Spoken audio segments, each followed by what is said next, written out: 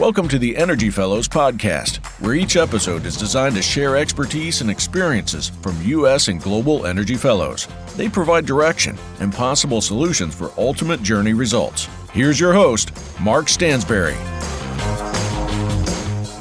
Enabling best-in-class customer experience and operational excellence in a hyper-connected oil and gas world, TCS prioritizes problem-solving and leverages customer insights to drive real business results. To find out more, go to tcs.com. That's tcs.com. Welcome to another episode of the Energy Fellows podcast. I'm Mark Stansberry, your host, and we're going to talk about our upcoming guest in just a second and introduce him. But before we do, I want to mention about the documentary, Sherwood Forest Top Secret. Go to pbs.org to watch that. I hope you will do so if you haven't seen it. And if you have seen it, you may want to go back and see it again. Also, the book, America Needs America's Energy and Its Natural Resources, is actually a monograph to the book, America Needs America's Energy, Creating Together the People's Plan, the Energy Plan. So if you will go to that on Amazon and Barnes & Noble as well. Column in Oilman Magazine. I have a column, and if you go to that, Oilman Magazine, each issue have a contributing editor to that, and for going on 10 years now. So I really appreciate Emmanuel Sullivan in Oilman Magazine, Rebecca Ponton, and others. If you will go to show notes for rate and review, we'd love to hear from you. Please rate our program, review it, give us ideas what you'd like to hear, and we'd like to hear some great news from you. Also, on the show notes, if you will, go to the survey. It takes about 10 seconds or less to fill out, and when you do, we'll send you stickers for your hard hats or your laptop, whatever you want to use it for as well. And I want to thank OGGN, the team, and especially the sponsors for supporting us in the many ways that they do. Well, we have with us today someone that's been on our show, our podcast before. He's a definitely great oil and gas figure in Oklahoma. He's done so many things for not only the industry in as far as the nonprofit world, but also has been an attribute to all of us when it comes to activity in Oklahoma and our surrounding states. We welcome David Guest. David? Well, good afternoon, Mark. It's a pleasure to join you today. It's wonderful. I've looked forward to this. I look forward every time to visit with David. He's always giving us some great information. And I know there's several listeners that probably have heard about David Guest and heard a previous program that he was on. But David, if you give just a brief bio of yourself, of Guest Petroleum, and what you do and what you're doing as far as in the profit world and the nonprofit world. Absolutely. Thank you for the opportunity to be on the show today. I'll try to make my intro very brief. I'm fortunate to grow up in Tulsa, Oklahoma, the original oil capital of the United States and the world. So enjoyed growing up in Tulsa.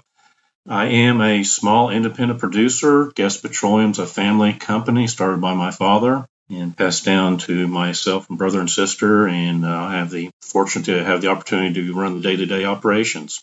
Also, I am a certified minerals manager and through the National Association of Royalty Owners, and it's one of the nonprofit groups that I know you through, Mark, through the National Association and also the Oklahoma State chapter of the Royalty Owners Group. So it's always been a pleasure to see you at those functions. And currently, I'm also involved with the Oklahoma Energy Producers Association, which stands up for the vertical well producers, and typically we're family-owned companies and multi-generational companies. So we are trying to advocate keep the marginal well and lower volume oil and gas wells producing within the state of Oklahoma. And also, you've contributed to so many other organizations as well. We appreciate you, David, for all you've done for our state and our region and our nation, as far as that goes. It's wonderful, all that you've done. I wanted to really talk about issues in our state, especially, that you've been involved with, the issues that came up before the legislature this previous session, and what's going to be happening after the first of the year, 2024, and give your perspectives on that, because we're challenged in so many different ways right now in our state and nation when it comes to workforce development, to make sure that we have energy security, to make sure that we have everything in place for a 24/7 operation for our nation and for all the citizens and all the activities that we have. And you've got some information I know that you can share with us as to what happened in the past legislative session, and also what's ahead of us. Absolutely. Here in Oklahoma, it was fairly quiet at the Capitol regarding oil and gas. There was a few issues that were addressed, some cleanup at the Oklahoma Corporation Commission, the rules of practice. There were some other issues at the Capitol going on outside the energy spectrum that probably caught the media's eyes for the most part. But, I kind of want to bring in the federal level here. I know you'd ask about an update on ESG and methane emissions, and that's going to tie in with what's going on at the state level because everything is filtering down from the federal level to the state level across the nation. Right. ESG continues to be a concern to the energy industry as financial institutions are still avoiding U.S. oil field investments, and that seems to be a concern, from the top down all the way from providing capital for drilling companies, for supply companies, all the way down through the producers and to the small independent producers having access to capital to work on wells or maybe drill additional wells. And the access to capital affects the supply houses and not just the supply chain that we hear, but what we know as the supply houses that are out there in the field and their availability to keep their shop fronts open. And you mentioned the workforce, still trying to find people that will come to work and enjoy the industry. It's hard to pull in the younger generation into the oil and gas industry because it is a rather labor intensive, inside, outside, hot and cold sometimes. And whether you're in an office guy or if you're a rig hand. So as you mentioned, workforce development is an issue here in Oklahoma. But turning back to ESG, I'll just kind of mention there has been 2023 has kind of seen a boost in the anti-ESG attitudes. However, the climate activist investors are still assembling voter blocks within the large investment firms like Rock, State Street, Vanguard, JP Morgan et al. So that's still making it very difficult. But I will say, again, here, let's begin at the federal level. President Biden did veto anti-ESG investment legislation. It was his first veto of his presidency back on March 20th of 2023. Mm-hmm. In doing so, he was rejecting legislation that sought to avoid the Department of Labor's rule allowing fiduciaries to consider ESG factors when choosing retirement investments. So, it's a balancing act, trying to appease the activist investors, yet still trying to maintain the highest rate of return for those funds. So that is quite the balancing act that's going on. There has been a kind of counter proposal to this veto by the president. There has been a new proposed legislation filed in the Senate on June 22nd. Senate Bill 2147 is a bill to amend Title V of the U.S. Code, and that would make to prohibit investments under the thrift savings plan in certain mutual funds that make investment decisions based primarily on environmental, social, or governance criteria. So again, at the federal level, it still remains a tough row to hoe trying to balance the needs of the climate change people as well as trying to maintain access to capital in the oil and gas producing areas. At the state level, in the past 2022 and into 2023, there's been over 200 ESG and anti-ESG bills have been filed in state legislatures and assemblies across the country. This has kind of set up a battle between the legislators, the state treasurers, and the state attorney generals, all playing their independent role and trying to serve their constituents the best. We have the legislators in the red states trying to be anti-ESG, trying to maintain access to capital. The state treasurers are trying to get the best return on those funds that are invested for the pensions for the state employees. And then the attorney generals are trying to, once again, that's a balancing act, trying to the best rate of return, but yet maintain the ability to provide access to capital within the states that actually oil and gas or energy, whatever source that might be, maintain access to capital to keep those industries in effect running and keeping people employed and helping maintain those rate of returns for those investment groups. Just kind of a side note, I was on a recent call, participant with the Oklahoma State Treasurer Todd Russ, and he indicated that BlackRock controls the proxy of over 40% of Devon's stock. Mm-hmm. I found that both interesting and troubling.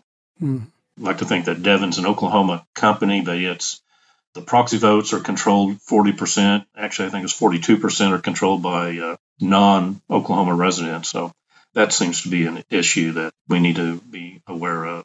Quite a session on both the national and state.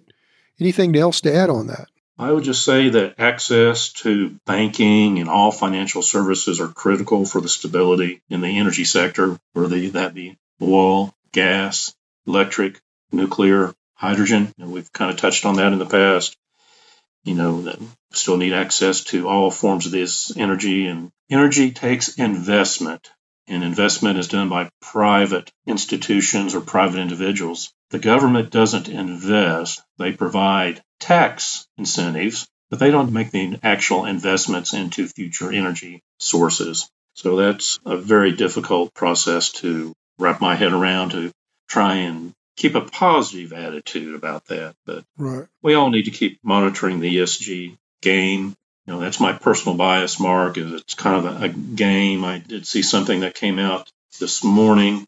Was talking about the rate of U.S. carbon emissions fall for the first time in the Biden era, that global carbon dioxide emissions were roughly flat through the first 5 months of the year, with rising greenhouse gases production from China and India, quote, offsetting deep declines in emissions from the U.S. and Europe. So these activists are trying to change our way of life in the U.S. and in Europe, all the while China and India continue to be the biggest polluters. Well, it comes to ESG, for example, environmental social governance. It's important from the standpoint of what it delivers potentially, but not the way it's being delivered.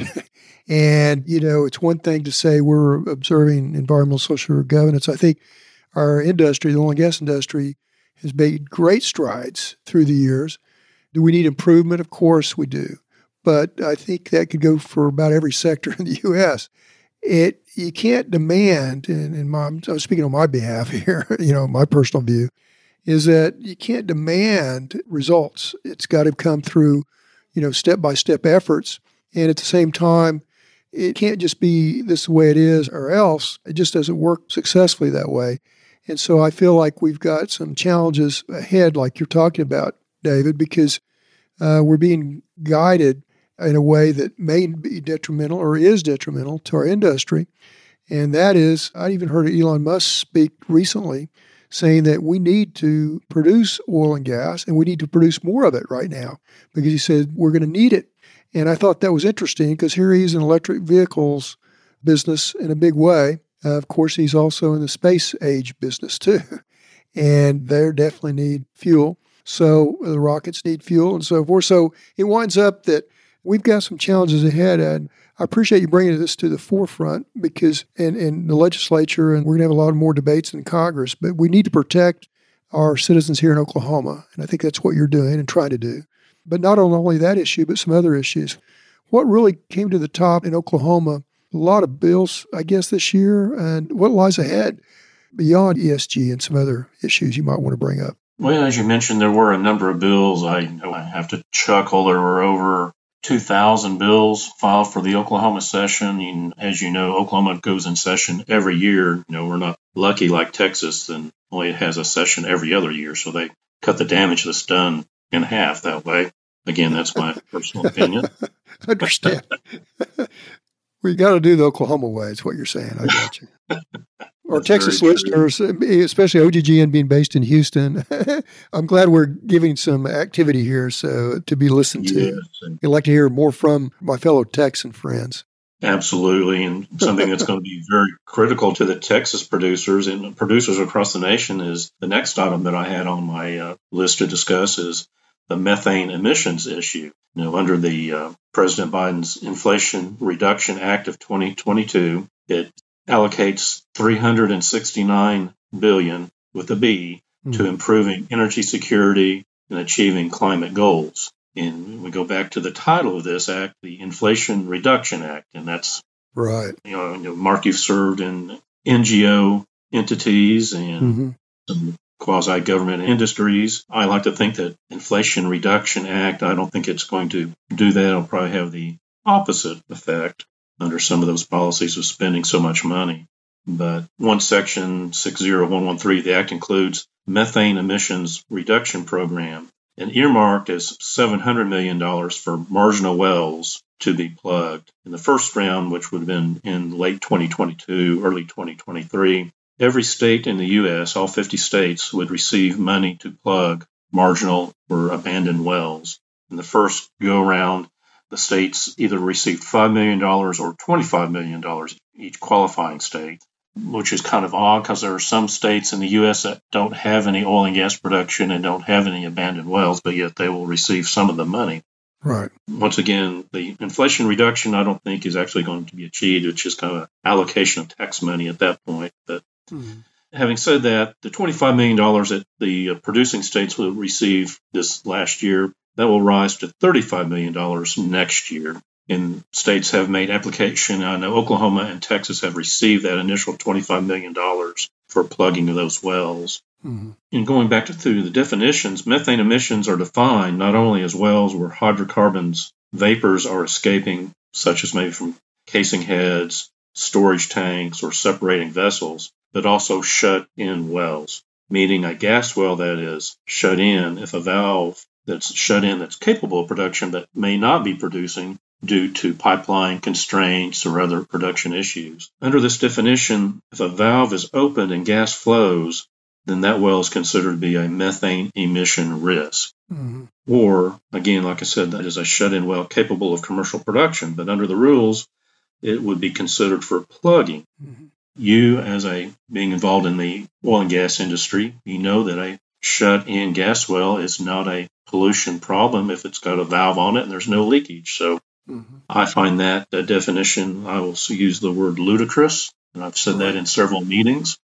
I think there's been an agreement from producers that are declaring that definition of methane emission to be unreasonable. Well, and it goes back to, overstepping, over-regulating. It's one thing to have regulations. I think we can say regulations like ESG in itself might not be the issue. It's who's handling the issues of ESG and regulations when it comes to methane. It's gone too far. It's going too far. We need some guidelines. We've got them. Let us drill. Let's get active and get our economy back in the oil and gas industry strong. Please continue. Yeah, absolutely. And I'll say that on the national level, that even the IPAA president has said that testing rules for this act seem to be unreasonable. That's to use their language that's based upon engineering models from the 1990s. They need to be updated. But apparently the EPA wants to move quickly rather than using a science-based approach and going back and doing new testing using current methodology, go in the different basins, test oil wells versus gas wells, different environments, different weather types, summer, winter, etc., and see what kind of current emissions using new testing would reveal. Probably won't be as damaging as what they purport to be. And kind of transitioning into what this methane emissions issue kind of boils down to being a federal program, it has kind of created the birth of what is called the voluntary carbon market, where carbon credits are issued for plugging of wells. But currently there is no standard of measurement on the carbon credits. Found out in recent research that there's multiple entities that are out there creating these carbon credits to pay producers to plug marginal wells or even abandoned wells. And they take those carbon credits and put those on the market for other people to purchase to reduce their tax liability, kind of like the wetlands tax credit has been in years past. But without the standardization of the methodology for measurement of the carbon credits, that's created some questions within that emerging industry that matches the sellers and buyers of the carbon credits from the plugged wells. Carbon credit is based upon how much methane, either measured or calculated, how much methane is prevented from entering the atmosphere after that well or wells have been plugged. So to me, it's kind of obvious that the current federal administration wants to kind of prematurely plug marginal and shut-in wells by incentivizing with federal tax dollars that is going to reduce our energy independence. Because once we lose these wells to plugging, as you know, we never get those wells back. And kind of pivoting back to the ESG, if we don't have access to capital to drill new wells, then new wells won't be drilled. So we're just kind of a stranglehold on our smaller production. We're blessed to have the horizontal wells that have been drilled in the past decade or so that have pumped up the U.S. energy industry and made us energy independent. But those wells decline. The horizontal wells actually have a higher decline than your typical vertical wells. So, coming up shortly, I don't want to jump on your podcast here and do forecasting, but from other people that I've listened to, that we're going to start seeing some short supplies here, possibly entering this winter season once we go through the summer. But because drilling rigs are down, completions are down. Permian Basin, Haynesville Shale is still going strong. That seems to be a primary area, but we have pipeline constraints out there in the Permian. And again, with drilling activity going down, that we're seeing production volumes drop. Again, I don't want to forecast a supply crisis, but I think we're going to see a kind of a pull on the prices due to decreasing supply. Well, I think you're talking about realization. You're talking about the facts where we are, and the facts where we are going to lead to potential of what's going to happen. And so with that in mind, I think what you talked about in investments for the oil and gas industry being curtailed because of certain regulations and policies and so forth, that also curtails the workforce development and also attracting great talent and maintaining the talent. And so we're looking at it from a perspective that's going to lead us to very poor conditions when it comes to energy security if we're not careful. We're already heading that way. And we need a strong, and I know we're both emphasizing this, different ways we're doing that, is we definitely want to see a stronger oil and gas industry. It's going to take the oil and gas industry to get us to the future. And a transition may occur sooner than later, but at the same time, we can't depend on that with what we've got right now. We've got too many demands, too many products that come from oil and gas. There's too many people throughout the world that need oil and gas. We'll look at all natural resources, which in my book or monograph we talk about, and compare those. But it's going to be some time, and even when I heard from, when we heard an interview that Elon Musk had, was that he is definitely looking at it from the standpoint that we need oil and gas for at least the current several years. So please go on. I'm enjoying this. You're catching up with, and the great thing about talking to David Guest, I get to catch up on some things, and I'm glad because listeners need to listen to this and take it to heart and to share some of this knowledge that David shares with us and build a better industry. Well, thank you, Mark. I appreciate those kind and generous words. I don't want to leave the workforce. I'd like to come back to that here in a moment, but you mentioned Elon Musk, and that rang a bell in my head about transportation. Everything moves from energy, and everything typically moves to the final destination by truck, especially in the U.S. We have everything arrives by ship, that goes on rail, goes to a trucking hub, and then from that trucking hub, it goes to our local grocery stores, it goes to our local drugstore, it goes to our local big box store. And I don't think people realize, they're able to walk in that front door of that retail development and buy whatever they want. And they just don't realize how that product gets there. It gets there by transportation. And transportation is funded and performed by energy. And typically that energy is by a hydrocarbon molecule, whether that be diesel, natural gas, gasoline. Whatever that may be, it's going to be a hydrocarbon molecule supplying that transportation. And this kind of came to me. Fortunately, my wife and I, we went 3 years without catching COVID, but here about 2-3 months ago, we actually finally came down with it together.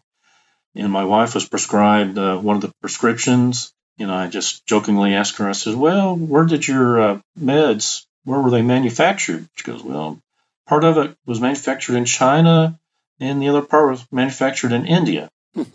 So I'm thinking, do the people of the United States and Europe realize that when they need medicines, they're not always made on the continent, that they are imported, and typically, unfortunately, imported from China and India? I know we have medicines that are made down in Dominican Republic, which is a friendly country, but still, there's that transportation factor that has to be transported by air or by ship.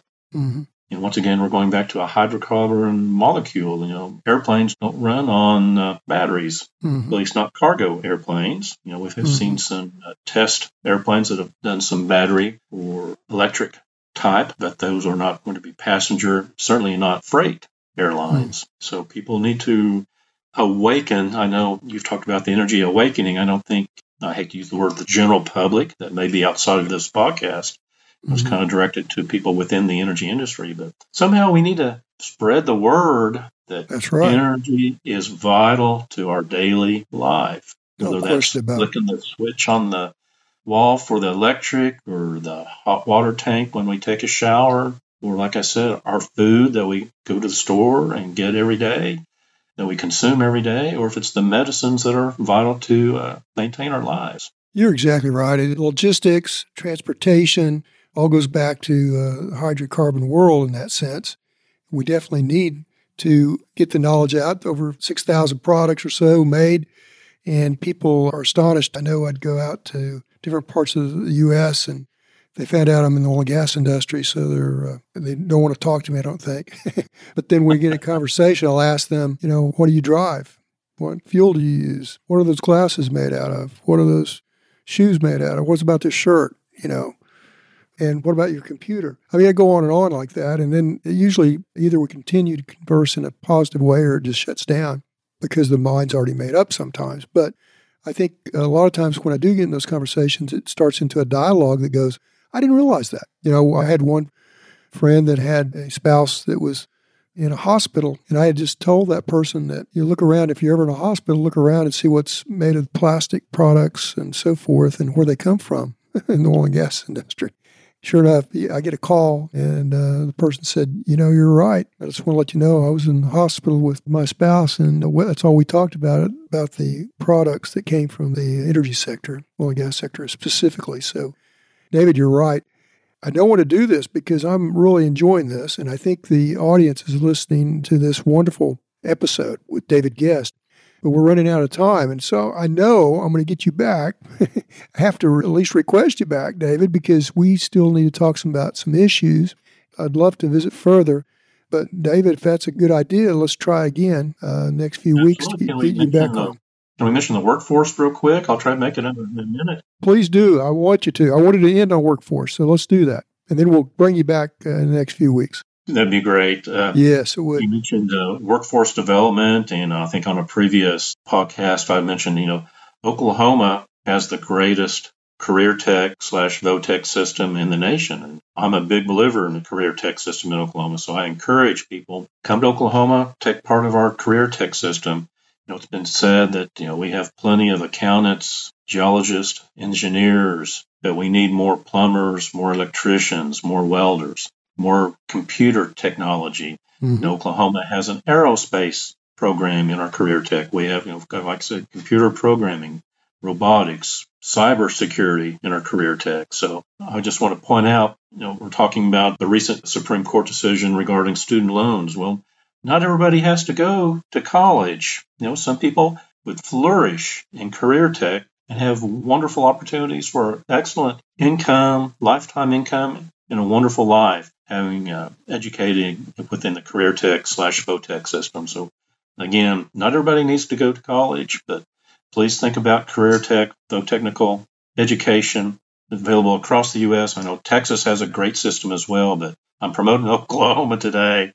I'm not on the payroll from the lieutenant governor, who's the ambassador of the state of Oklahoma, but like I said, we do have amazing career tech systems across the state. And as I mentioned, Texas may actually have more actual institutions because Texas is a much larger state. But like I said, I just want to throw that out real quick, Mark. People should. Oh, that's wonderful. No, that's wonderful. I'm glad you brought that up because this is the time to do that. There's a need. There's a definitely great future ahead. And we hope to keep that from being demonized in the sense about our industry, because the oil and gas industry is a wonderful industry and very supportive of others. There's different ways to go about entering the workforce. And thanks, David, for bringing that up. And David Guest, thank you for your leadership in your company, Guest Petroleum, and your leadership in our state and nation. Really appreciate you and appreciate Robin as well. Thank you for being part of this. We'll bring you back for sure in the next several weeks. The future of energy depends on us, depends on all of us. Stay tuned for upcoming episodes of the Energy Fellows podcast. I'm Mark Stansbury. Thank you so much. Join us again next week on the Energy Fellows podcast, a production of the Oil and Gas Global Network. To learn more, go to oggn.com.